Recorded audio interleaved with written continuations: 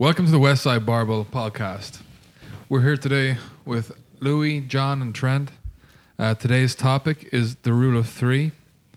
And I think before we really get into what the rule of three is, Lou, can we start with you and just explain how you got into becoming who you are in powerlifting and just growing up as a kid and why you chose the sport you did and the path you took to become where you're at now? Sure, Tom. You know, actually in the Soviet Union, that's where the term came from, the rule of three. They changed children from 7 to 10. But sometimes ice skaters and dentists, they'd actually start at 4 years old. And they were evaluated at that point up to 10 years old. And then after they graduated from 10 years old, they went from 10 to 13, 13 to 15, 15 to 17, just like in junior high and high school. And, you know, can you make the team? Then from 17 to 19. And in 19 to 21, you were polished or you were gone. I bring up the fact that I watched the Chinese divers, females, at the last Olympics, and they had 2 Chinese divers. And there's also a Chinese diver was from Australia. And that diver was one that didn't make the polished event. You know, she wasn't good enough. They cut her. She went to Australia to get in the Olympics on a lesser team. But basically, it's a selection of athletes. They select an athlete so you have a better chance of succeeding. Me personally, you know, there was no such thing. I started out, I was a block mason tender. I was a laborer at 12 years old. I had no money. That's how I made my money. And so it made me very strong. And I started lifting. I made my first money, and at 12 years old, when I started, I got 110-pound weights that I clean jerked 110. At 14, I did 260 at 150 pounds in a contest. So I was really strong. And I also played baseball. And I never played baseball, though, until 12 years old, when some city kids moved out in the country where I was, and I'd never played ball at all. And they got me to play baseball. I just seemed to be a natural at baseball. I was real quick and you know, stronger than all the other kids by a mile. And so I led Columbus in home runs as my first year. I hit 17 home runs. And basically, you know, I tell a story. Right down the street, it's really strange. Right down here, we're in Valley View, Columbus. And right down the street, a half a mile from this gym, there was a home run fence, because I'd never played where's home run fence. I'd hit a home run, had to run around the bases and run my ass off.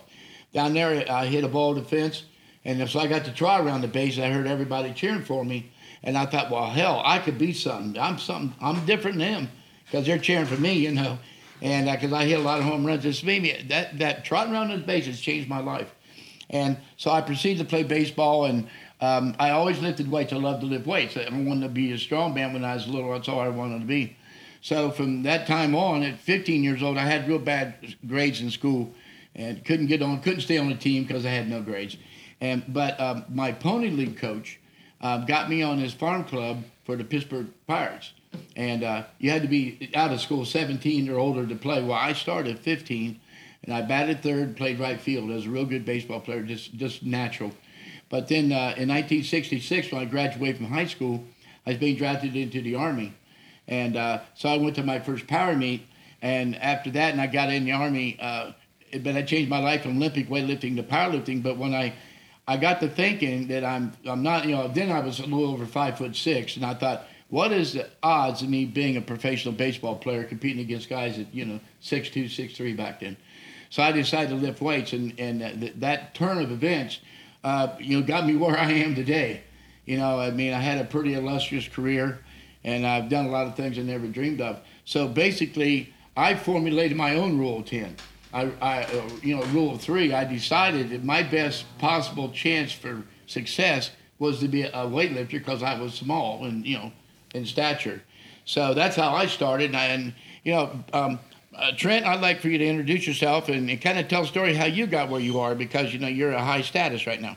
Yeah, I'm Trent Murphy with the Washington Redskins here, outside linebacker. Just finished my 4th season with them, going into my 5th year, entering free agency here. So it should be a interesting March and April to see if the Redskins re-sign me or if I'm taking my talents elsewhere. But I kind of stumbled into football, to be honest. I was late to tackle football. A lot of people start earlier, and they do, you know, Pop Warner or whatever you guys call it back east. And I didn't start till I was 15, a freshman in high school. I was going to try all three sports. I wanted to try football, basketball, baseball, and there was kind of an overlap. Football fell first, got into it, ended up having some natural talent, started to look at the bigger picture and realize that at 6'6", a guy that can bend and move well in football is a special thing. You're part of an elite group, especially at pass rusher. You're long, you get a lot of leverage on guys, but a 6'6" guy in basketball is not very special, and you have to be in a very elite caliber. Not to say that that's not possible, you're more than capable of it, but you're a more rare commodity in football. And so I kind of looked at that picture, and I also love the team aspect we had of football. We won the first state championship in the school history my freshman year in high school, and I fell in love with it and kind of ran with it from there, and then kind of was just obsessed over it, really.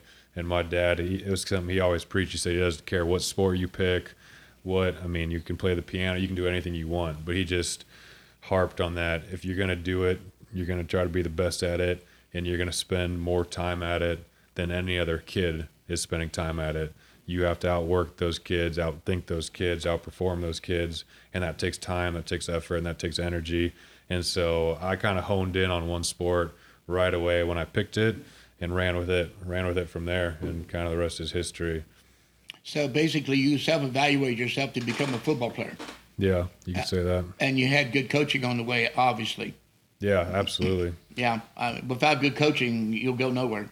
No, I would have just been running my head into a wall repeatedly. So, and I did that a few times and kind of got burnt out, and then realized that you reevaluate it. You weren't recovering, you weren't doing this, and took a look at some bigger picture things. So every year I think I know something, and then the next year I find out I didn't know anything last year, and keep moving forward. So that's good. Constant learner. About your parents, what type of parents you have? Are your parents large? You have good genetics for football? Yeah, I have pretty ideal genetics for football, really. My dad, he's 6'7", probably 315 pounds. He's definitely passes the eye test, and I couldn't beat him in a foot race until I was 21.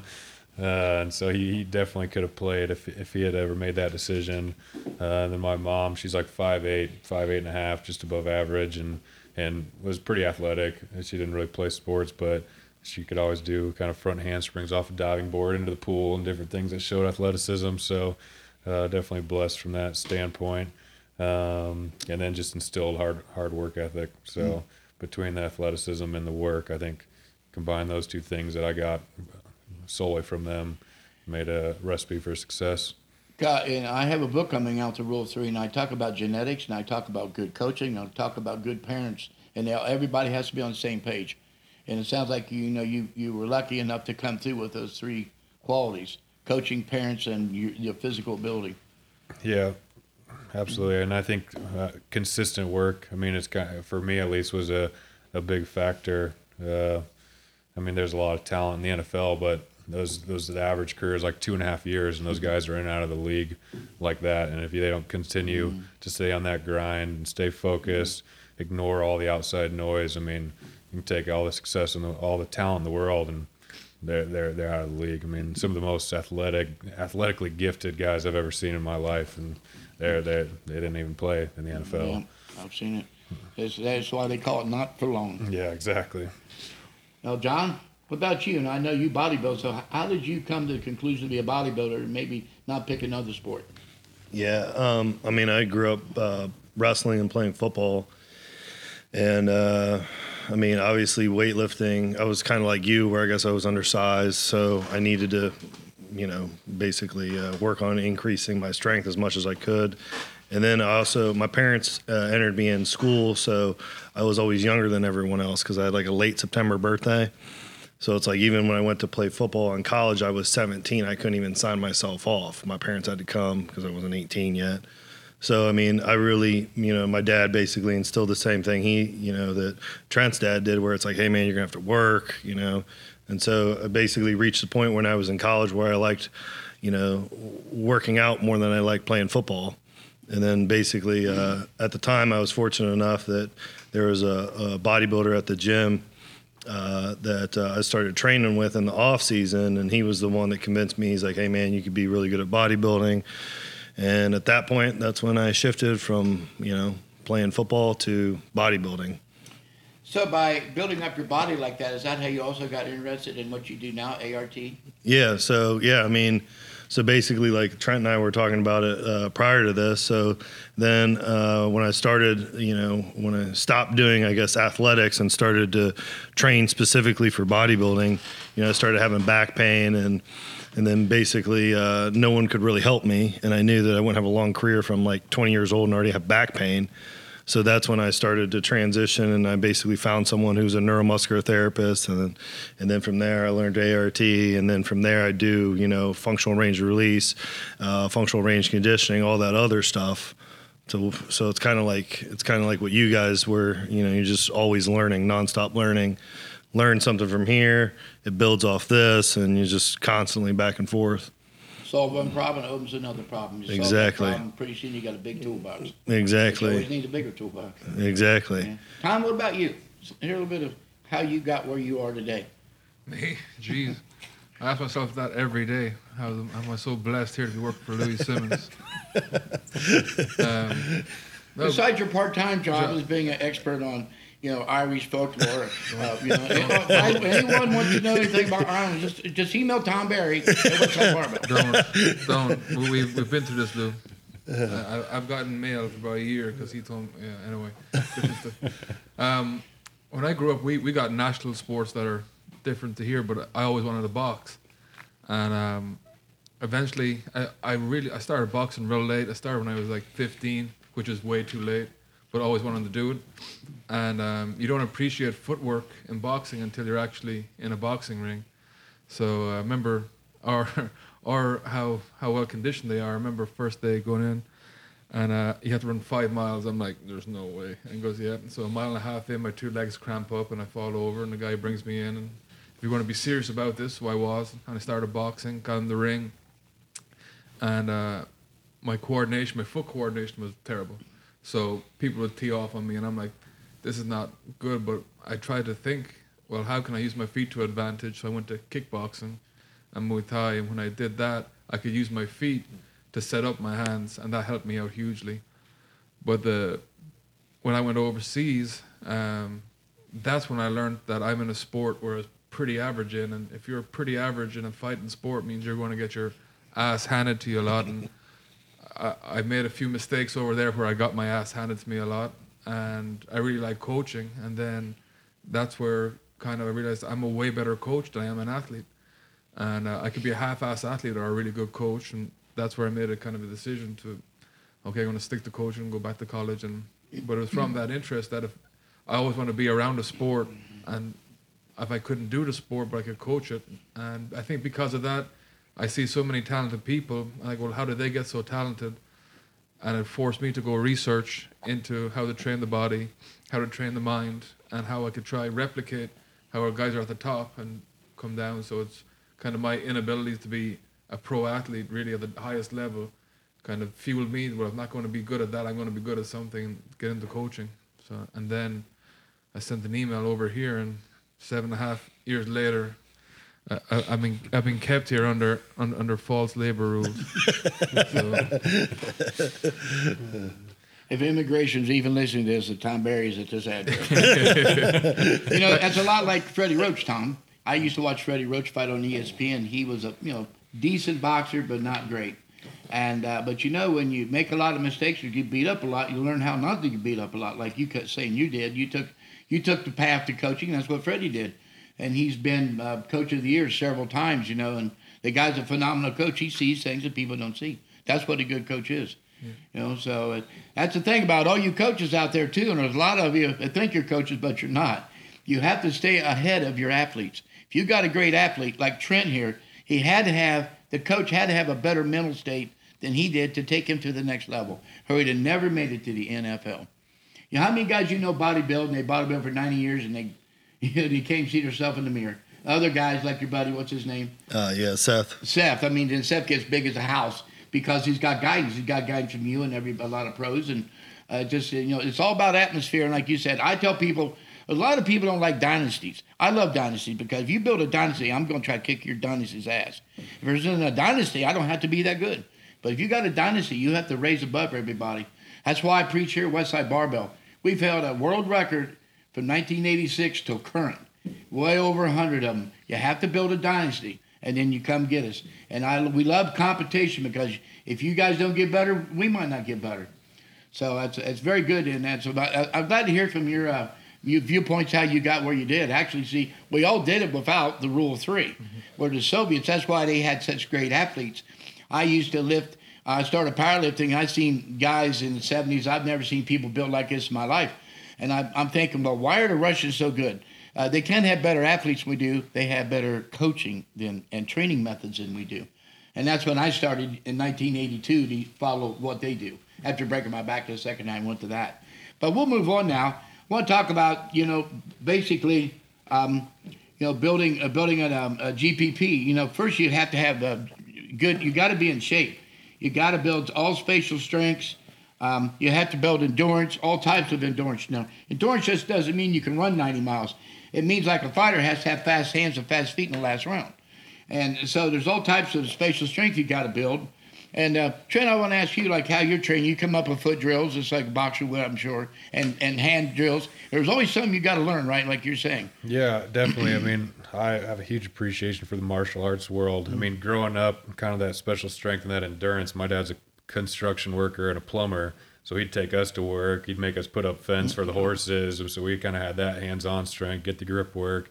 And then now that I'm kind of farther evolved, not home anymore, I mean, I try to contact different people that are in like Wing Chun or jiu-jitsu on the ground and work different kind of hip strength on the ground and rolling and try to find just any way to get better. Because, I mean, that's all I'm doing is running full speed at a 340-pound offensive lineman that's bigger, stronger than me, and trying to find a way to do hand-to-hand combat, running full speed and get around him and flip my hips. So There's kind of a lot going into that. But anything I can learn or grow from with the martial arts world is huge. So shoot, I mean, if anybody's got something out there for me, I'm more than happy to hear you out or come learn or fly you out to Virginia and check that out, because hand speed, hand strength, hand placement especially is huge for me. So you're always looking for an edge, and that's why you come to Clemson to see John Quint, ART, right? Yeah, there's no question. Exactly. A lot of people come here. That's what we do. We try to look for an edge. Always, if it's not an advantage, it's a disadvantage. You're either getting better or you're getting worse. That's right. Yeah, no one wants you to stay the same because you ain't getting paid. Dan DePasqua, over in Australia, that you get the same note, that right here. They're the first club ever to put on retainer a jiu-jitsu coach and then wrestling. And in their off-season, they do all hand-to-hand combat just to get an advantage. And their injury rates are minor, but they're higher in their off-season. And by doing that, it offsets any injury in their in-season. So all their key players are always on the pitch. Yeah, that's a huge advantage. You play in the NFL. And I watch the NFL, and I watch how much hours, at least college, how many hours they practice. They practice and practice and practice, hours and hours and hours. And I think one side of the ball in a game, you probably play 7-8 minutes. They make a lot of teams make a lot of mistakes. And as far as it's too much SPP. They repeat the thing that it's the law of accommodation, the thing over and over and over. I mean, how do you get so many blocks in the back? That just doesn't seem logical to me. I watch the game. I know nothing about the game and never played. But I'm going like some of these things, they practice and practice, and they make all these mistakes. And it just seems like maybe, they've done it one way all forever, correct? They need to maybe look at themselves and maybe change a few things in the structure of practice. I know teams, and I'm not going to mention where, but before a big game, they will run them in the ground that week and quit. Now they're playing with dead legs and they don't understand what happened. You see it yourself, right? Yeah, there's no question. I mean, it's something I've been talking about for years now, is that why do we use the same pop-up bags since the 1970s? You can't say technology isn't better now today, that we could use it more specific, get better hand placement. Mm-hmm. A pop-up bag looks the same from every direction, kind of like you said, the block and the back point. And then some of the teams that are most competitive that are going to be in the Super Bowl this year, you look at the Patriots, they do vision-specific training where they're tracking 8 balls, loading a football image behind it, and have to tell you where the down safety is. So you say that you have one guy that has the ability to track 8 balls, identify the numbers on the balls, and tell you where the down safety is in the image, versus another guy that couldn't even track a single player, yet alone a ball on a 3-dimensional screen. So I think that the most competitive teams are doing things that we don't hear about behind the scenes, and that's why they have a competitive advantage. That's why they've built a dynasty and going to so many Super Bowls. And the teams that are just doing the same thing over and over again and not getting better need to find a way to evolve and then push those guys that are at the Super Bowl every year to get even better from there. New technology. Think different. Think outside the box, as they say. Yeah, you know, I admire teams like that, and from the top down. You know, Kraft, you take the owner down. It has to work from the owner down to have a great, team of any kind. You see this all the time. There's some teams that can't win a game, and you just wonder why. And because from the very top, they don't know what they're doing. They're people that select the players, they don't know what they're doing. The coaches are no good, and they select the wrong players, obviously. And it's to let coaches be a coach. How many coaches do we know that are head strength coaches that can't be a strength coach? I mean, it's an epidemic. You ask them 3 questions, they can't answer 3 questions. Well, or they become logistics managers, trying to get people in the assembly line, in and out the door. Like it becomes a part of just a process. Yeah, like how many people have we heard come here and go to some university say those are not coaches, those are basically just hall monitors. They just watch them and send them out the door. And next year you got in college you got a whole bunch more to walk in. Hope you got that star. You know, we never had that. You know, we had to do a lot of different training here, hands-on. Hopefully, you know, we have our problems too, huh? We do, but it's just with the current way society is. Things are different. But bringing up that John Danaher, I listened to interviews with him. I mean, that guy when it comes to jiu-jitsu has a really open mind. And being open-minded is a huge thing. But in one of his interviews, he was saying you can't become a complete grappler without doing all grappling sports. So if you're a jiu-jitsu practitioner, if you don't do wrestling, judo, sambo, you're missing all these different entrances or trips or escapes that you're not going to do before. Even catch. Look at catch as catch wrestling when Josh Barnett went against Dean Lister. Dean Lister is unbeaten. This old style of wrestling where everything stemmed from, like catch as catch, stem basically everything, and he got him with that. I mean, everything evolves, but some people forget the basics. So doing a lot of different things is going to make you way better. Well, we got George Pardos here. He did Greco, judo and sambo. John Sater, the same thing. He's national judo coach for 7 years. He did all 3. He's a black belt and everything, including Muay Thai. And so you got to learn it all, or that one thing. That's the thing they'll nail you on. Yeah. Yeah. Okay, so covered that pretty good. Flexibility. Now I'm talking about kids, basically 4 to 7, 10 years old. But flexibility, they have to be flexible. And I suggest that they do some yoga and, gymnastics, basically gymnastics. And another thing, I've talked to many coaches, and they all agree that gymnastics and wrestling is 2 of the best things a young child can do. And but you got to work on flexibility. At 6 years old, John, I want you to talk quite a bit about this because the studies I've seen at 6 years old, they do start to get the joints starting to tighten up a little bit because of mature growth of ligaments and tendons. And so that at that point they have to start doing stretching. We never stretch before we lift. And I mean, we've got 26 people over 1,000-pound squatters and 9 guys over 900 in the dead. We got tremendously strong guys. I believe in stretching, but not before you stretch. If you read the Facts and Fallacies of Training, I believe, Mel Siff told me, because when I did research, there's never been one study that proves stretching before your event helped at all. Not one. But you talk a little bit, because that's right up your alley. That's what you do. Yeah, I mean, I do. I'm kind of like in the deep end of it, I guess, where I'm a manual therapist, but I do a lot of mobility work, and so it's kind of like Mel Siff, when he wrote in Facts and Fallacies, Super Training, all that other stuff. So like, I even divided even more. So like flexibility, I define that as like a passive range of motion. So, and then you have mobility, which is an active range of motion. So, passive ranges of motion, you don't have any neurological control. You don't have any strength in those tissues. So that's the reason why the majority of stuff I do is mobility training. That's the reason why I add in so many isometrics, right? Because for me, the objective is to give an individual an active range of motion, not a passive.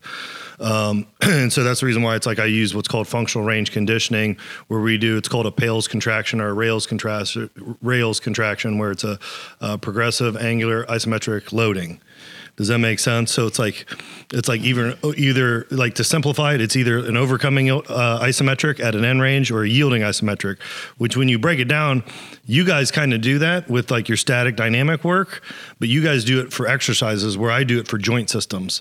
So I see where the joint doesn't have capacity. You guys see where the lift doesn't have capacity. So where their mini max is or whatever you would call it. Mm-hmm. Well, what I'm doing is I'm trying to do it for like intrinsically. So you guys are extrinsic, which would be more looking at like, okay, we need to do this exercise and this is where that weakness is for that individual. I look at it from an intrinsic standpoint where I look at the movement capabilities that individual has. And just because somebody has a range of motion doesn't mean that it's an active range of motion, right? And when you look at it from like a fighter's perspective, that's why I would say, in my opinion, I believe wrestling would be significantly better than even like gymnastics or yoga or anything like that, because the issue that I see with yoga is it's too much of a passive stuff. So when they get to an end range, they kind of relax in that end range. Now, if you added isometrics into that end range, now you're going to start to acquire actual, neurological drive into the cortical mapping, strength into the connective tissues, all that other stuff. Why is isometrics so important in your stretching? Well, I mean, isometrics is everything that I do because because it goes back to the fact that, like, I believe, like I was telling Trent, when somebody comes to me and when somebody comes to you, generally what they're saying is, this is the demands that I have, and I don't have the capacity to meet those demands. So from my perspective, I have to do something that's going to specifically increase their capacity so they're a better match for their demands, right? So if I just stretch someone, guess what? It's not going to give them any increased capacity. I have to somehow get them to acquire strength, neurological control, all that other stuff within the so that they increase their capacity. Does that make sense? Yes. So when you do isometrics, the way you do it for gaining mobility and flexibility, you're not stretching nor contracting a muscle. It's staying statically. It's staying held at one length so that it doesn't cause inflammation. Correct. Yeah. So the two of the mechanical mechanisms that create inflammation is joint shearing and tissue gliding. With an isometric, you don't get either. Right. But what you do is, and the other thing too, is a lot of people don't think about it, but it really stabilizes the joint. So when you're talking about joint stability, when you're doing isometric and you're rotating up and I'm trying to rotate you down, you're having to stabilize that entire joint complex. Right. So you're really starting to be able to build stability and functional mobility into the joint instead of passive stuff. Mm-hmm. That's the thing that I see is like passive. I'm not saying that passive modalities don't have its place, but passive modalities aren't going to increase that individual's capacity. So if someone acquires increased, passive ranges of motion, they're not really usable. So let's say they're a fighter. Well, now I can take that individual into that range and they don't exhibit control in that range. They don't have neurological drive, et cetera, in that range. That means that another individual can take them there too. And now they're at a higher risk for injury, in my opinion, if that makes sense. Yeah, I talk to a lot of ball players. I used to go to 3 camps and help them, right? And I watched a lot of ball players that talk about mobility, and they could get in their position, but not past that position. And I always felt that's the fastest way to get hurt, because what happens if you get pushed past that position? My friend Buddy Morris, he's in the NFL right now. He was at Pitt for years. He never thought you should put your hands over your head, like anything over your head. I go, well, what happens if you get your hand over your head? I mean, someone like me, old, I can't do it anymore. But until you can't do it, I think you should be practicing it. Every angle possible that you could get. Well, see, and that's the thing is you're going to get injured in the areas that you don't train. Right. So eventually it's going to come back to get you. Yeah. What he done was he established his thought through working in cadaver labs, looking at dead people. And I'm thinking we need to be working with live people. Right. Well, when that was over, we talked about it, and the term groove training was coined because you train yourself into a groove. So once you're in that groove in your comfort zone, everything's A-okay. But in professional sports, shit's going to go wrong real quick, and you get outside that groove, and it comes back to SPP and GPP. Like, two people get too specific in the weight room, and they don't train different ranges of motion, and they don't train different exercises that are going to benefit regardless, but they're going to try to keep to the sport, and then they go on the field, and something goes happen because you can get hit from all different angles. You can jump up, try to catch a ball, you can land wrong, all this stuff. But if you're not training outside the groove, you're going to get injured. Yeah, and I think that's part of the reason why, like, like I've had success here, and why you guys have had success here is because I look at it intrinsically and you guys look at it extrinsically. So let's say that, this individual acquires a better hip joint. So that's all I'm worried about. I don't have to know the external demands. That's what you guys do.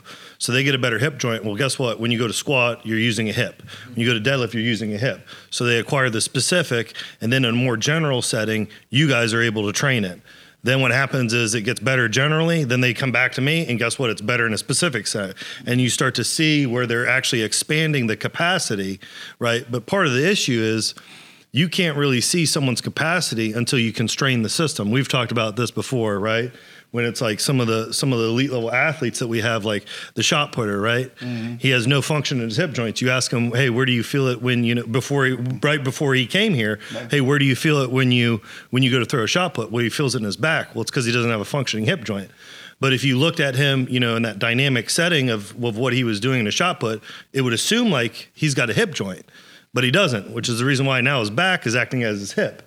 So that's one of the reasons why it's like by starting to acquire functioning hip joints, then he's able to train those functioning hip joints. You see that his shot put goes drastically up because externally he's getting better and internally he's getting better. And this is a 74-foot shot put. This is no joke of a shot putter. Yeah. Wait, you said the right word is assumption, assume. That's what a lot of coaches do. They assume. They look at an athlete, well, I assume they're okay because they might pass the eye test. You're like, okay, yeah, you look good. And but again, no one thinks that the body's an adaptive process, so it's going to make pathways all around your injuries, and then sooner or later something else is going to give out. Yeah. Who's at fault always? The strength coach. Yeah, it goes right back to law of accommodation. They get stuck into doing the same thing repeatedly until you start to go backwards. Right, and this is the same thing that we've had this conversation before too. So think about the accommodation. Like how would you term accommodation so that everyday people can understand it? Well, like you're a bodybuilder. You want to do barbell curls every day. Pretty soon your progress would stop. Okay, exactly. You have to do other type of curling to get your biceps to respond to it. Okay, so exactly. Yeah, all sports are conjugate. Every play in a football, practically everyone, is a different play. You can't use if you run up the middle for 25 yards the first play. A normal person will think, well, why don't I just do that the whole game? But that doesn't work. Right. And so when you think it may work later on. and so I think that's what makes it so successful here is that's an external demand. But then on the backside, so think about it. So if you have a shoulder joint that only functions at 50%, right? So you only have 50% of active range of motion, right? You can only load the tissues within the 50%. Right. So the system's constrained. So what happens, you can start to change external demands as much as you want, but you're still only accessing the same tissues. What we do here is acquire more of the range of motion so that they have more of a shoulder joint so that they avoid that intrinsic accommodation. So when you bring more of a shoulder joint, you can load more tissues, which means you don't have an accommodation from like an intrinsic factor. It's back to physical fitness. You get people physically fit. Right. Mm-hmm. I like to mention something, even though he's far from 7 to 10. We had a 60-year-old long-distance runner. He ran 270 miles straight. He's extreme distance. Yeah, he took offense to distance. Straight. Yeah, it's extreme. Non-stop for 70 hours. And he had a severe back problem. You saw it. And can you explain to the audience why he has it? And what's going to happen now that he's had surgery? What's going to happen? Yeah, so I mean, you're the one that told me that, hey man, take a look at this guy. I think he's got a huge issue. So basically, this guy was running he ran all of India, I believe. Yeah, across India. So he ran across India, and the entire time he ran across India, he had no hip joints. Okay, and I mean, it made sense why he did it that way because you can't. So. Can someone describe how he ran? I can't really describe. Basically, airborne shuffle. If anyone knows what that is, just shuffle. Yeah. He's not landing, having deformation. Yeah, there's no wearing out the muscle and the reversal muscle action. Yeah, so I mean, obviously, when you run, you're designed to use your hip joint. That is the main load-bearing joint in your extremity. It's a ball and socket joint. It has the most degrees of freedom. So when you come up for a movement solution, you want to be using your hip joint. Well, this guy had 0 hip joints, which meant that this shuffling motion motion where he barely lifted his feet up. He was basically just moving, not, his thigh bones, but his actual pelvis. He's just rotating it back and forth. Well, the entire time he was doing that, it was basically shearing his vertebrae, right? Because he wasn't lifting his feet up. So it's like the same thing. Well, it's like if you want to run that distance, you need to have high functioning hip joints. But you don't have high functioning hip joints and you're running the distance. Guess what? You're not a good match for the demands. So basically what he did was he sheared, I can't remember which disc level it was at, but he ended up having to have a fusion. L3. Yeah, and I mean, you could even see it when he ran, Wow. you know what I mean? And so it's like, yeah, so he just didn't have the, requisite, range of motions in his hip joints to run the distance and so he chose to run anyway and then basically destroyed his back in the process. So now he has the Cajuns back, but when he resumes running, what's going to happen I don't- without someone like you? Well, I mean, I hate to say it too. Yeah, I mean, He'll go right back to what he was. Yeah, compensation is just going to occur somewhere else in the spine because you have to specifically acquire a hip joint. Like one of the athletes we have here, I'm not going to mention his name, but he's probably he's the most athletic person I've ever worked on. He played at the university here, and now he's in the NFL, and he doesn't have a functioning left hip joint, right? But at least when we first started working with him. But now, since then, he has an actual functioning hip joint. But if you watched him on film, he was able to play, Big Ten Player of the Year at one position, change positions to another position, get drafted, and then play in the league in that new position. So he's super athletic.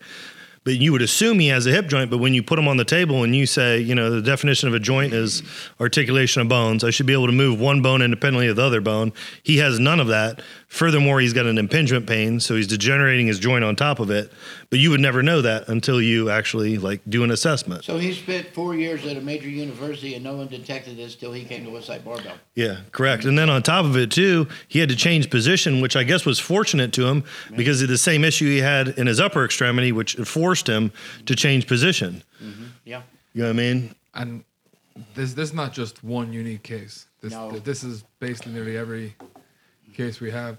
But kind of bringing this back in, when we're young, we're not born fucked up, really. Like this is something that has some processes put in place to where how many people have we worked with that they get to high school, and as soon as they get to high school, they're so screwed up when they get to college.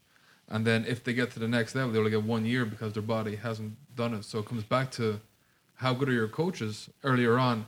And a lot of the time, and I feel bad because a lot of these coaches are doing a voluntary basis because they got no one there to coach, so they don't know any better. But it's us. We're the ones that are kind of screwing up these friggin' kids because they're not. If you see a baby squat down, it's perfect. They got perfect form. They've got perfect squat form, everything, because everything they have to support the weight. Well, you start out very flexible and pliable, Yep. and then it starts in. That's why a child can jump out of a tree and not break his leg, and you and I do it, we'll break our leg. Yeah. Yeah, I mean, just to interject there for a second. I mean, a lot of times, from a young athlete's perspective, words are just meaningless to you. Like you don't know what you don't know, and they literally have no idea what the words that are spewing out of some old man's mouth are at you. He's throwing a ball at the ground, wants you to go scoop it up, and then he's yelling, "No, we don't want a waist bender, we want a hip bender." And you just have your helmet on, you're like, all right, I'll run back to the back of the line. Never think about it again till your next rep, and you see the other guys on film, so you just try to make it look like them on film, but you don't exactly know the mechanism of how to do that. And so from a coach's perspective, if you really want to help an athlete, find words that mean something to that athlete as a way to explain it to them. And that was probably why I enjoyed discus so much, is because I had a really good discus coach that found a way. He had ways to tell it to one athlete and would say the exact same thing in a completely new sentence to another athlete, but it meant something to that athlete and got him into that correct position. And I think that's the most important thing, is you have to find a way to educate the athlete of what it means to not be a waist bender and what it means to be a hip bender and how that should look. Like after 5 years of playing ball at Stanford, finishing 4 years in the NFL, there's no way that today should have been the first day I realized that my hip should move independently of everything else. You know what I'm saying? It's just, but that's what we have. That's exactly what you keep telling us. Like, as a coach, you can't assume the athlete's going to be like you. You can't coach. You got to coach the athlete as the athlete, and you got to come to whatever their level is and coach them as they are. And that's exactly what you were saying. That's what you kind of, when I first came here, that's one of the biggest things. Is, you come from, usually a standard coaching protocol is a dictatorship. Do as I say, because I am the coach. And then you come here, that's not the case. If you want to get good results, you have to find that way, find whatever that link is. And sometimes it might take years, sometimes it might be one sentence. It all depends, but that's... Yeah, the problem with us is the older lifters will tell the young who came back to the gym now, tell the younger lifters exactly what I'm telling them, but they won't listen to me. If I went down, today's our speed squat day, as you would say it, but they don't know the real name of what we do today. What they tell me. And I'm going to say it in case you're listening. They will not know the name of the day. And it just dumbfounds me that in my own gym, we go all over the world, but in my own gym, they don't even know the rule system. They don't understand how to switch volumes and intensities. It's the most amazing thing I've ever seen. You know? Yeah, and then from the athlete's perspective, I mean, don't be afraid to ask questions. Like it took me a certain point of maturity and comfortability with myself once I kind of proved it to myself to be able to sit back and be like, all right, it's not my fault. I don't know what I don't know. It's like, you know, it's just, you got to figure it out. You got to ask the questions. You got to find the tools and the resources and then go about it that way. And so if you don't know, it's like kind of forgetting somebody's name, and then you go along and realize 2 years later, you're like, oh, that's too far down. I can't ask him his name now. It's like, just ask him from the beginning when you don't know, and then move on from there, and then grow, and then you can continue to evolve. One of our greatest benchers, George Halbert, came here, and he kept tearing pecs. George, you know George, you get pecs like that. I said, George, you've got to get your arms stronger than your pecs, because they got to start first. If your pecs start first, you can tear them. And this went on for 2 years, and finally, I kept telling him, stretch the bar. 2 years, someone got it to his head about stretch the bar to activate the tries. It never happened again. But it took 2 years, and it wasn't me. I believe it might have been Kenny Patterson. I don't care who it is. You know, I don't care who gets it in your head, right? Somebody's got to get it in your head, like you said. No question. So I said it a million different ways, and but anyhow, I finally got. You know, this guy broke 6 world records in a row in 3 weight classes at one point. No, I'm sorry, 8 world records. All right, where are we at?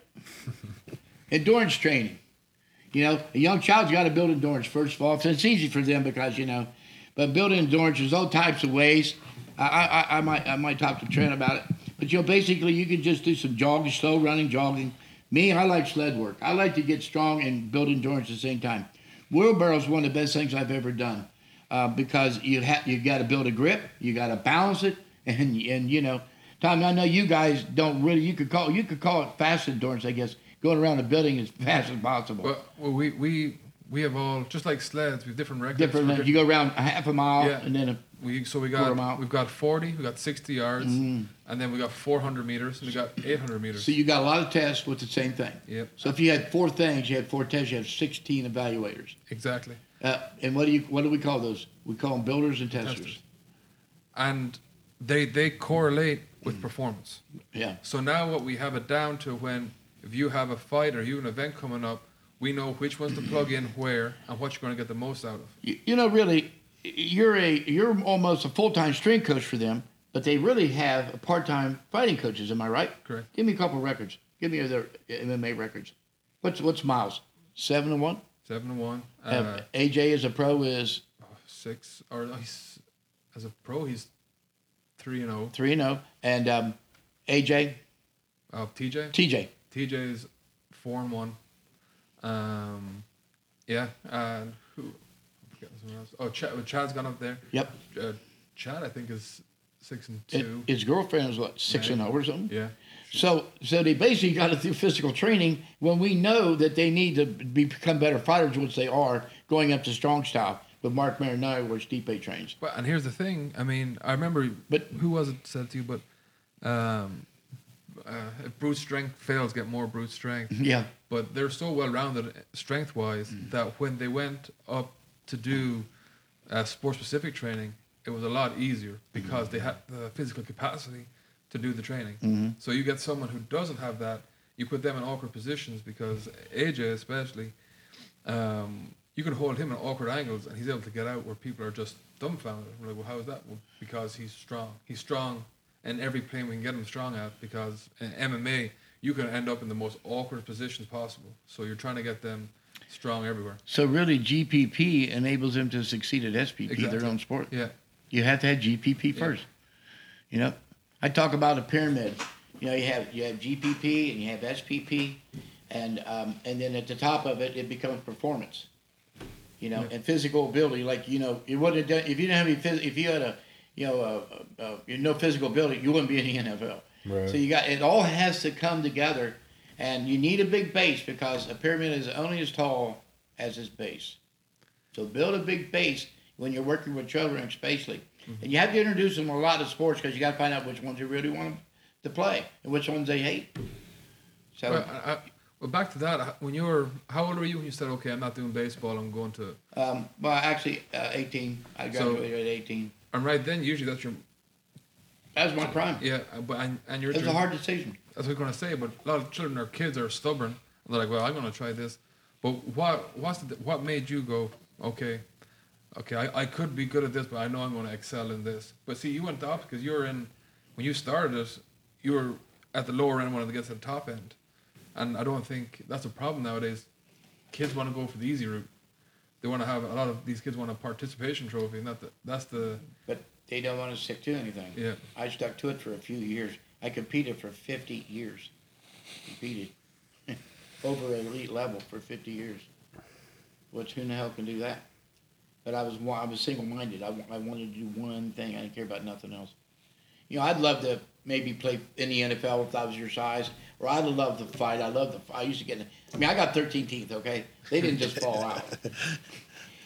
But I never wanted to take time to learn how to really fight because I wanted to train. I wanted to lift weights. You could call it one dimension, but so's a shark, and they've been on this planet for a long time. Sharks and alligators, dude. And that's what people sometimes call me. So I don't get it. But goes back to your base too, building that base. And yeah. What people fuck up on is they think it's real it's not. What we do for the fighters comes from what you did for track and field. We do the football. Everything is just minute changes to make a big difference. But the foundation is still the same foundation. Just going back to, you got that your system. Like if you don't have a base in anything, how can you succeed? You can't. You got nothing. You can't build houses on shitty foundations. Yeah.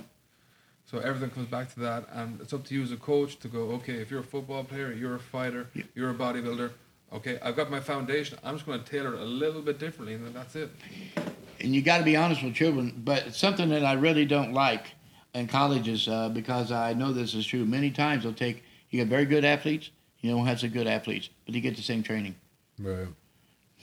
Yeah. Now, a guy said one day, he said about Chuck Vogelpohl, I'll tell you, Matt Smith, he kicked my ass. He's 380 pounds. He goes, man, you always got your head up Chuck Vogelpohl's ass. I said, because Chuck Vogelpohl's breaking records. And then later on, he says, you always got your head up Greg Penor's ass. I said, because Greg Penor's breaking world records. When your fat ass breaks a world record, I'll give you a little something on the side too. But you got to go what feeds the house, right? They're breaking world records. Everyone knows to this day who Chuck Vogelpohl, Greg Penor is. And they hadn't lifted in 10 years. But they know who they was and it takes a tremendous unit to do that. The guy needs something, Tom will tell you, man. Yeah. I'll give the house away for this guy to go break a record. That's all I care about my gym. I don't care about nothing else.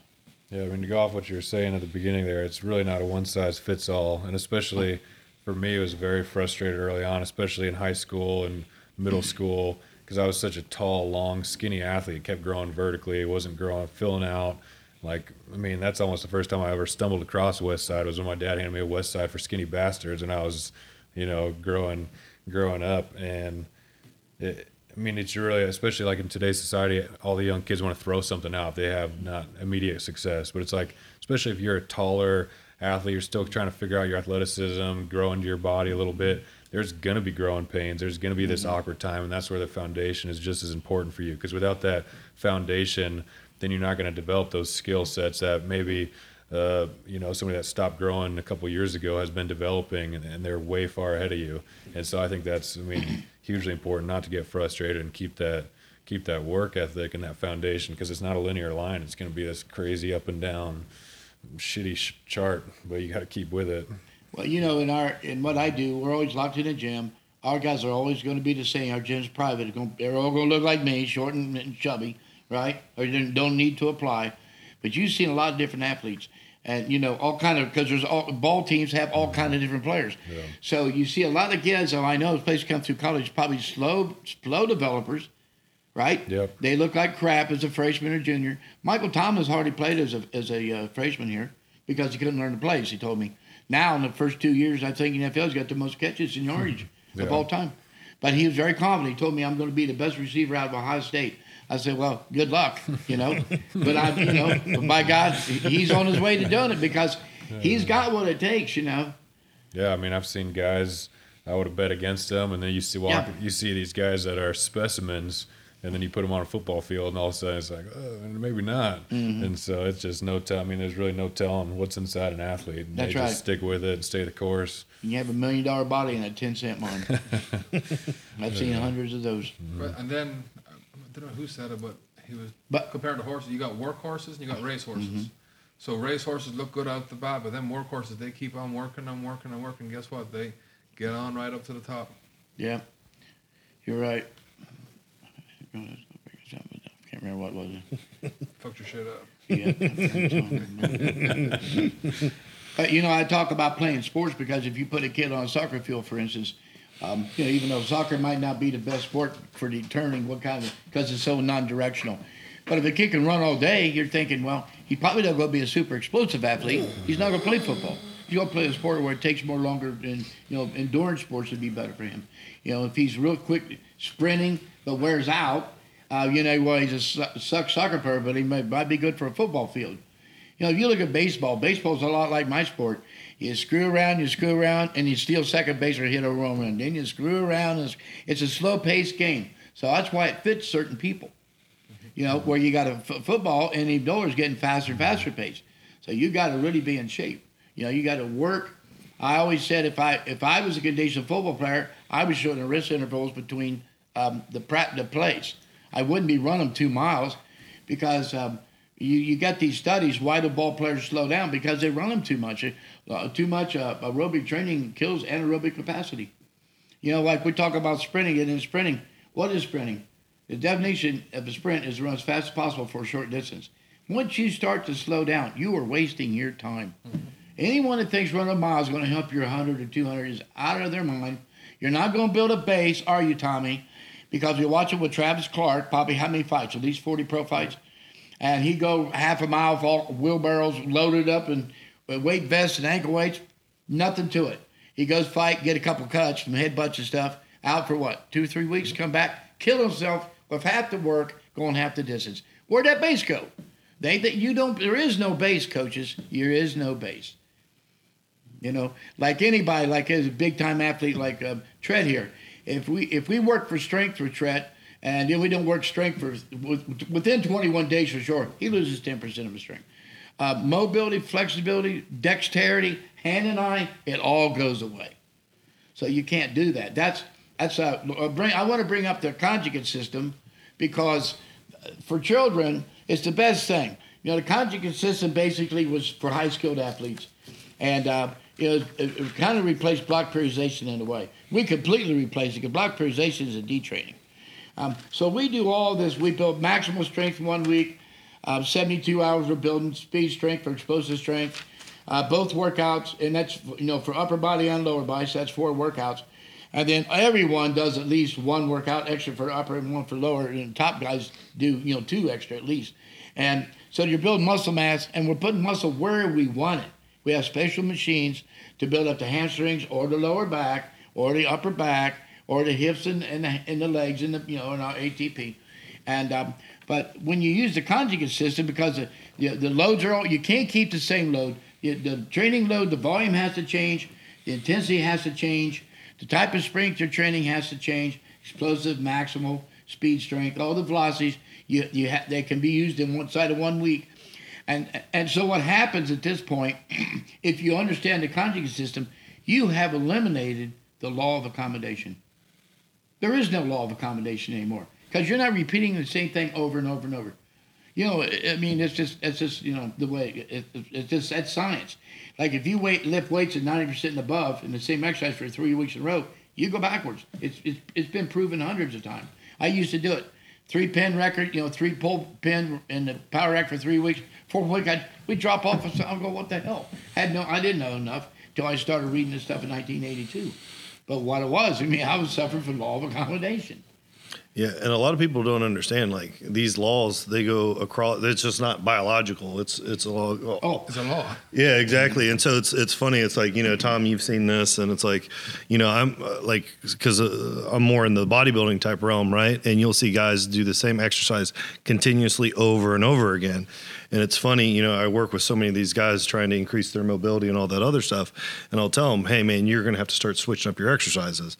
And they don't understand it. And it's like, you have to change it to other things. Like, it's like, and like, I'll see it in other realms of stuff. So it's like the same thing. Like, for whatever reason, I eat Greek yogurt with one of my meals. And I just kept eating, basically like blueberry Greek yogurt. Well, then all of a sudden I'm like, well, my fiance accidentally got me peach. But then you don't realize it's a whole new stimulus. You're like, man, this is really good. I like this significantly better. But it's kind of the same thing. People don't see accommodation. But just because you don't see it doesn't mean it's not there. So it's like these guys in bodybuilding want to choose the same exercise over and over again and try to do linear progression on it. And it's not going to work like that. Linear laws don't go to dynamic systems. It's two different systems. Does that make sense? So it's like you have to apply nonlinear laws to nonlinear systems. The body is nonlinear. Thus, linear laws don't work. So where does it all start? In your head. Yeah. In your head. But it's so hard getting it across athletes, like that's what it's like. Like we were saying, you have to model it for the same thing. So that's what I'll tell people is like, if you ate the same thing every day, eventually you're going to accommodate and you're going to be like, I'm sick of this. Well, that's a stressor and a stimulus, just like lifting is. So just like you change what you eat, you know what I mean? You have to change how you train, all that other stuff to get new stimuluses. Well, we use so many different bars and we just change things constantly. Yeah. Ben Tabasnik, a famous sprint coach from the Soviet Union, said to adapt to training is never to fully adapt. But once you adapt, you get no better. Right. When you play, and technically you go back. You will go backwards. It's not that you don't get any better. Yeah, you start to go get backward. You have to go backwards. Right, which is another law. I tell people, if you can spell your name right, which I seldom do, the only thing you can do is to spell it wrong. You can't spell it any better, but you can spell it wrong, which Tom was something we do several times.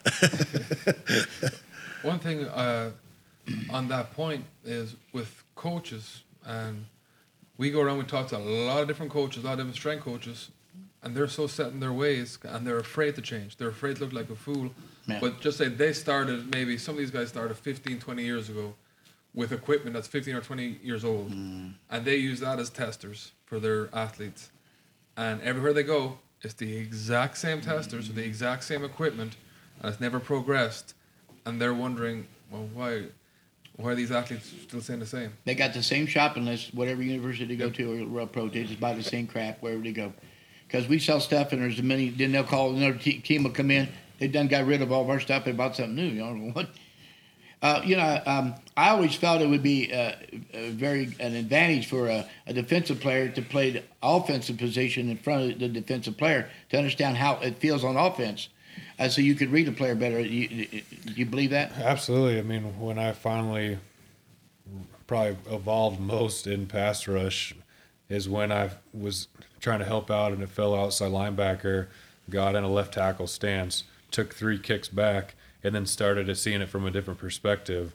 And then when I accepted in my mind that it's somebody that's running backwards, that's trying to stop me moving forwards, and how much harder physically that should be for him, is when I stopped giving them so much credit and started looking at them as fat toads that were moving backwards. It was like, it's a different perspective entirely. But it changed your whole outlook. It changed everything. And so gaining that perspective, seeing what they're seeing from a different light, maybe I started using more filming and GoPros and things to look at, like, all right, am I lifting my chest? Am I exposing my numbers? Like, what surface area do they have to punch? Started looking at my shoulder pads, like, oh, why am I wearing such bulky, heavy shoulder pads? Just giving them more surface area to grab onto. And so you look at it from their perspective, and you can make their life a lot more challenging. And that's the thing coaches have to do at the young age, is to teach athletes about self-evaluation. Like, don't be critical of yourself, just evaluate, see what you've done. But if you don't learn that at a young age, they're going to expect people to spoon feed them the whole way up. And then it gets to a time when they're by themselves. They're like, well, what do I do? Because I've been spoon-fed everything. And they never got an education. Yeah. See, because my way trains not the way Tommy trains.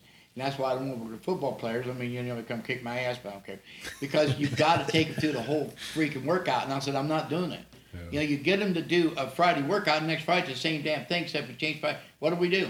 The same thing we did last, you know. And man, Tom's got the patience to do it. I don't have the patience to do it. I'm a quick learner, Louis. I'll be all right. I'll be all right. Well, you went to Stanford. Yeah, I went to High State for 14 years. Yeah. Just on the weekend. There it is. It's the only time to go. But back The to bars closed, I was out. sports selection with kids. A big problem that I've seen, and I'll give a prime example, is you got parents pushing kids into the wrong sport. Mm-hmm. And I've seen it time in and time out. You come into boxing, especially now MMA is real relevant. So they all want the next GSP or Conor McGregor or whoever. So they bring them into the gym. And you can just, a good coach can see by the demeanor of the kid, like he's probably not going to excel, but you give the benefit of the doubt and they get punched and they cry or they turn away. And you're like, this is probably not the sport for them, but their parents push them in the wrong direction thinking they're been. And they don't want to, and we're in an age now to where if you tell a parent, like, your son is not going to be a fighter, they're going to either try to do something legal against you or do something crazy. But you have to be honest. You have to let your son or daughter try all different sports and see what they excel in, not just hope they're going to live through your aspirations. Yeah, even in fighting, you got to get a kid in. He might like to mix it up, but does the kid, what happens if the other guy starts running and try to frustrate him, mm-hmm. which I can't stand. And, you know, Sugar Ray Leonard used to say that. I couldn't stand that work because I hated that guy, just watching him. And but you know, you got to. Can you handle any whatever happens in a fight? Like we just saw Stipe's fight. Perfect example. You know, he had this tremendous scientifically proven training that got him through one round. What was his name? It was Francis Ngannou. Yeah, Francis Ngannou. That training did him a hell of a lot of good. It was good for one round. And so, you know, and Stipe just held down, beat the crap out of him. So I suppose probably he might learn more than Stipe did out of that fight because Stipe already had a battle plan. You know, it's just like, you know, he knew the fight was over before it started because he had a plan. Well, another thing, too, is look at Stipe's background. I mean, Stipe wrestled, played baseball, Golden Glove boxer. You know what I mean? So when you guys are talking about a base, I mean, right. And that's the thing. Like we know with working with Stipe how athletic he is, but nobody knew it. But that's just because he didn't have to use any of his. Right. You know what I mean? All the other fights were stoppages so fast, nobody knew how athletic he was in comparison to this guy. Mm-hmm. You know what I mean? Yeah. Well, I've talked about endurance. Yep. Okay. Just remember, there's many things. The basic ways to build endurance, you know, if you want to just get down to the basics, besides doing push-ups and pull-ups and all this, is, you know, basic circuit training, repetitions, interval training, continuous and constant training with one amount of weight, or training intensities inside the workout. You have to have endurance. Like Tom, you do a lot of this. You know, I watch a lot of fighters, and they're building their endurance and throwing 10-pound dumbbells. But you train fighters with body weight, and your fighters don't wear out. No, well, that's because everyone forgets. If I'm trying to kick their body weight. Yeah, if I'm trying to kick your ass, I gotta account for my body weight, your body weight, and your strength. Then that way I'm good. But if you're already training for your own body weight, well, you're screwed unless you're fighting yourself. Mm-hmm. Yeah. Now maybe we'll move on to tactics because this would be a good question to ask him because you know I talk about tactics as a child has to learn technique before tactics. If I can't have any technique, I can't have any tactics on you. And but you know, tactics can be a lot of things. Like you know, if you look at wrestling, it could be a move on you, a pitch, a certain pitch. You know, like I said, takedowns. It could be combinations in boxing. It could be a lot of things. It could always be running your mouth. Now that's a question I want to ask you. There's a lot of trash talking out there in football, right? Yeah, that sure is. I mean, I imagine at that level, it's hard to get a guy off his game plan, but that's the idea.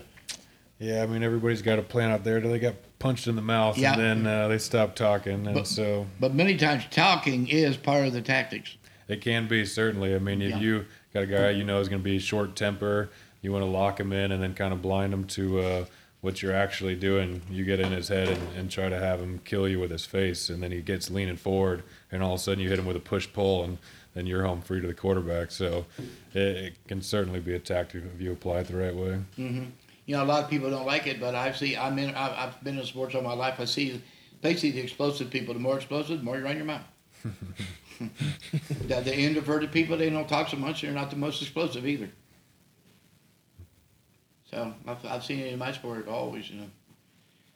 But tactics. But you build technique and fitness, then you can build tactics. And that's, I'm not sure you probably have there, but the same for the coach. Yep. Like Will down there, like I would run my mouth till the cows come home and run a Jew whip. But you taught me that is you run. I want to get someone either some people can motivate in happiness or angry or like fuck that guy. He goes, you just run your mouth, but it's you as a coach to know well what's going to work for the right person. But it doesn't work for the athlete. The coach has to know tactics. You can't just come in here and expect everyone to be like you. That's a big thing I learned from this. Like this is the king of the shit talkers that you'll ever meet. He's got a doctorate of psychology from Dr. Dre University. But it's hugely important for coaches to realize that. In different individuals, Yeah. you have to treat differently. You know, like we got a couple of guys you can't go down and get up in their face. It's just, you know, I mean, they're kind of mama's boys, and the other guys, you know, they want to be pushed. Yeah. You know, so yeah. So, you're right. See, you talked about coaching. That's what I said. See, also, I talk a lot about tactics. You know, someone's got to teach you the tactic, the techniques, then the tactics. And so what happens? Like if you're, what happens? Like you know, you're an exception. You're playing NFL, but you played and you couldn't even get in college. But now you love the sport, so you're going to be a coach. So you have to learn all facets of the sport, including tactics. So that's why it's important to learn these things when you're a child, because you may have to pass it on to other things. You know, Bobby Knight is one of the worst basketball players that ever lived. He played at Ohio State, and the coach here, Coach Taylor, said, don't shoot the ball, don't shoot the ball. And they finally let him in the game. He goes down, wide open layup, misses it, takes him out of the game. Said, I told you not to shoot the ball. But Bobby Knight was a tremendous basketball coach with a tremendous, you know, passion for the sport. You know, because hell, he got fired from Indiana and throw chairs at people and everything else, headbutt people. But he couldn't play the sport, but he learned to coach the sport. And you know what? Then you're responsible for a lot of people. Just not yourself. Yeah, key in on the word you said there with passing along is kind of one thing that, especially with college football and youth sports, going back to you don't know what you don't know, you're starting from scratch. But there are people that just have done it, have been where you are, been in your shoes, that learned something, and they're 4 years in college, they're 5 years, however long they stayed. And so you don't have to start from scratch, and that's kind of part of the legacy and part of the dynasty. You should continue to pass along the information so you can grow and push it and push the envelope so you don't have to start from scratch. And that's what I kind of went back to Stanford and did late with some guys that were my freshmen and that were fifth years now, and still struggling with things that I struggled with earlier on in my career. And I almost felt guilty. I was like, man, why didn't I give them these tools earlier? They're fifth years now. Like, they should have been farther along than this, but they just never developed a tactic because they didn't maybe spend as much time in film or doing different things. And so, I mean, you can get a leg up on the competition if you have a veteran to give him your tactics, and then you make his tactics your own and you make them better. And I think that's a way to push the competition. Mm-hmm. I think what a big disadvantage in this, and I think everywhere outside of Russia really, is that as coaches, you learn from trial and error all the way. But over there, they got a master of sports, a coaching course. So for 4 years, you learn from the best coaches in the world. You're learning what they did wrong, what they did right. So when you become a coach, you're starting off your career learning the best ways to train and the worst ways to train not to do them. So you're going to evolve as a coach. Here, it's not there.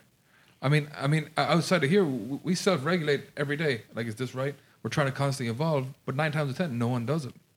No, and unfortunately, like 25 years ago, around 1995, we'll say 20 years ago, I had a young boy, Joe McCoy. I mean, I had a lot of young guys. I started at 14, and King Patrick, world record holder, open at 20, and Joe was world champion, open world champion 19. And Joe could coach as good as I thought I could coach. I said, Joe, what's going on? He'd tell you immediately. He knew right away. But I've always trained a person to become a coach. Mm-hmm. You know, they knew the system better then than my guys know now. Now, I don't know why. I don't know if they just take it for granted. We talked about this. They just take what we do for granted. I mean, it's you know more about what's going on down there than me. That's not right. And I think if you know the damn, that's what makes you a better ball player. You know what the hell you're doing. You're just not told to go do this. You'd have to do because you wouldn't even be able to do it. Yeah, I just got tired of taking orders from people I was smarter than. There you go. Now you make a mistake enough. You make a mistake enough, you don't want to make it anymore, right? You don't want to be told, hey, you dumbass. Yeah, absolutely. Right. And there's another thing that has to be addressed, and it happens everywhere, is the most talented players do not make the most talented coaches. And that's what happens. After they get out, they try to recruit them for a coaching play. And normally stuff came so easy to them, they're so frustrated of why it's not coming easy to the athletes they're trying to train. And they just, or you have the ego side of it, and they don't ever want them to excel better. And your whole definition as a coach or educator is to make them better than you. And if you can't let that ego set aside, then you shouldn't be a coach. Yeah. You're right, exactly right. Like Michael Jordan, he thought, no one could do what he could do, and he couldn't understand. That's why he would be a terrible coach. You look at LeBron, as good as he is, he's always yelling at somebody. They don't have the physical capabilities to do what he wants them to do. And that team, you watch that team, there's, in my opinion, it's an old team. That's why they're getting blown out. They don't have the legs to play basketball anymore. No. They need young. Sports is for young men and women.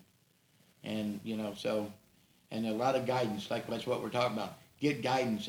You say you didn't go to sports schools, and you could give me your advice on, playing on, like McDonald basketball, getting on really good teams. I don't know what you think about that. We just kind of had a different philosophy growing up. I went to a Jesuit high school, and it was very much all about a team camaraderie, like a team environment, and they grounded into our bones that if you focus on the team goals and the team goals are met, the individual goals will all be met.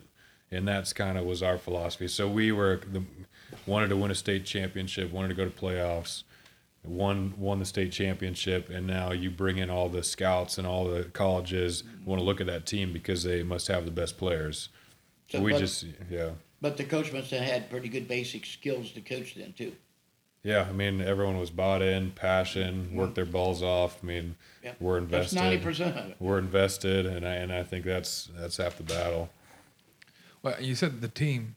The team, even if it's an individual sport, it's all a part of your team and your training partners. Like that's the most important thing. So you're only as good as the people you surround yourself by. Mm-hmm. So your training partners are a hugely important thing of what you do. Yeah, and your training partners should also intervene when you're doing something wrong and let you know it.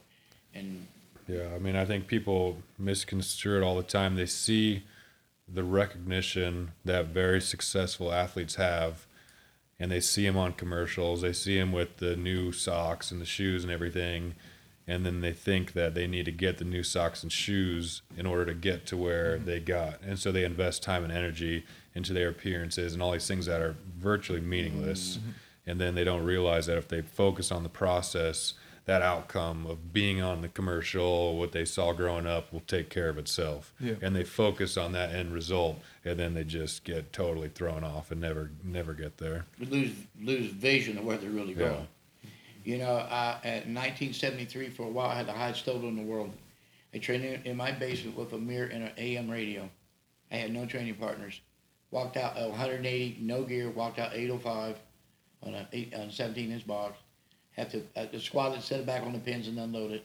So it was all vision. I had a strong mental attitude, and so some people don't have that mental attitude. But that's why you got to use your imagination. If you never imagined being in the NFL, you wouldn't be in the NFL. Mm-hmm. Yeah, you might be pulling teeth right now for all I know. Yeah, you got to knocking them out. You got to put it out there in the universe. Yep. It'll come back. It'll come back to you. You got to find your way. When how has it changed? Like when you were growing up back in the dinosaur ages, but for kids playing sports, but it's way different now. Did you just go, okay, I'm going to play this sport? Was there as much selection, or were there? No. When I go, you're talking a long time ago. You're talking over 50 years. You're talking 58 years ago or something like that. It was a long time back. No, I never played baseball if the city kids hadn't moved out in the country where I live. I was just out there getting in trouble. That's all I did. My big thing, I didn't have any money, and they came out and introduced me to a guy that owned a construction company and gave me a job. I actually even worked during school. These knockouts that we did. That's what I did. I did knockouts. I knocked out walls down load them in a wheelbarrow, took them and dumped in a dump truck on a loading dock for Schottenstein's is huge here in town. Progressive Scores, all the stores like that. But So that's a huge. But it was self-discipline. Yeah, and that's a huge GPV base. Yeah, well, that's right. Like, so you're accumulating all this base, and look where it got you. But you're doing that at such a young age, and we've got people now who are afraid to train kids, which is terrible. Like, you don't have to load them up straight away, but a sled, something simple as sled pulling, do it like that's. I had a couple of Chuck's cousins. His name was Bill Sarr, I believe. 10 years old, and they would work up a sled for a mile and a quarter. A lot of it upper body doing. They were wrestlers. And I always say, like I say with sled work, use a sled like your sport. Whatever the hell your sport is what you do. If you're a wrestler, take it and act like you're palming isometrically. Whatever the hell your sport is. But they would do a mile and a half at 10 years old, and they became. They went to college, and I believe they actually coach wrestling now. These are little boys, he's like 75-pound kid. What's Brian's son? He's 46 pounds. Yeah. We gave him a special belt for the ATP. He's doing it and jumping on sled work. Jumping sleds and doing all kind of stuff. So, one of the kids, he's 15. I got him. He's 14 to 15, and he had a pretty good base, but they're afraid to work him out at a maximum effort. He came in. He pulled we'll say 225, and it was just a joke. But then he went to 275, and he couldn't. It budged, and then he dropped it because he didn't know how to strain. Within, I'd say, 12 weeks, it was up to 405, because the central nerve. You don't know what the kids are capable of, but if you're not testing that central nervous system, they're at a huge disadvantage because they want. If they're lucky, they might stimulate it later in life. But if you can do it early, you're going to develop one hell of an athlete at a younger age. that's what I did. Yep. I mean, clean jerk at 260 with no formal training at all. I never touched my body.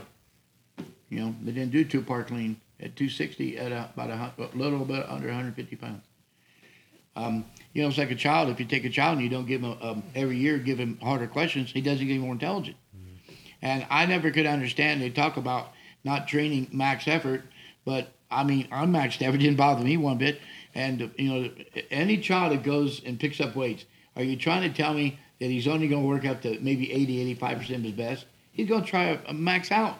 And if he sprints with the girl next door, he's going to outrun her, He's not going to run 80%. He's going as fast as he can.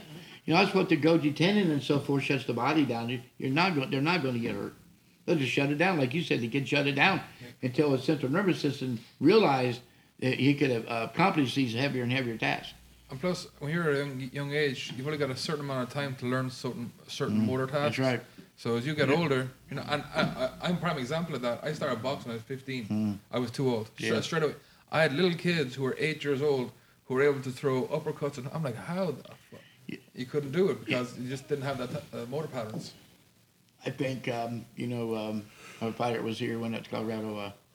Matt. I think he went to Cuba and said he got outboxed by a 16-year-old. Yep. I mean, you're talking Cuba now.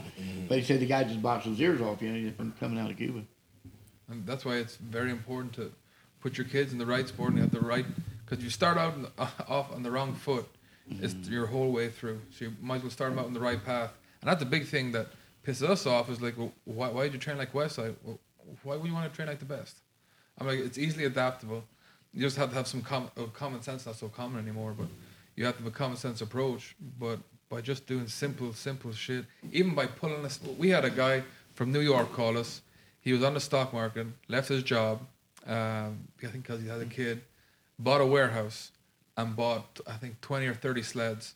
And all he does, he teaches kids from, I think it's 4 years old, all up to 11 years old, pulling sleds. That's all they do is sleds, and they have humongous gains from it. Just as simple as that. A sled is the simplest thing you can do. Just walk forward. And yet, we have coaches to this day working on pro teams who don't know how to use a sled. Yeah, and I talked to a lot of coaches, pro coaches, they said their ankle, knee, and hip injuries went way down after they started, power up on sleds. I mean, I went out to Seattle, I had 40 players, I had to pull sleds with every one of them. 5 at a time, I'm like, what the? I was big, dude, that was tough. I didn't realize turf is so much harder to walk on. Oh, yeah. Oh my God, my legs. Yeah. Buddy Morris did the same to me at the Cleveland Browns. I helped them a lot, huh? Yeah. I mean, it's, going like, buddy, can you get someone else out here and let them show? Do you have any good books or anything for people to go look at? Well, I know you said you're releasing a book. Are you on this? Yeah, Tom, I'm coming up with a book. I hope by midsummer. It's entitled "The Rule of Three," and it basically, you can train children from 4 to 10 years old.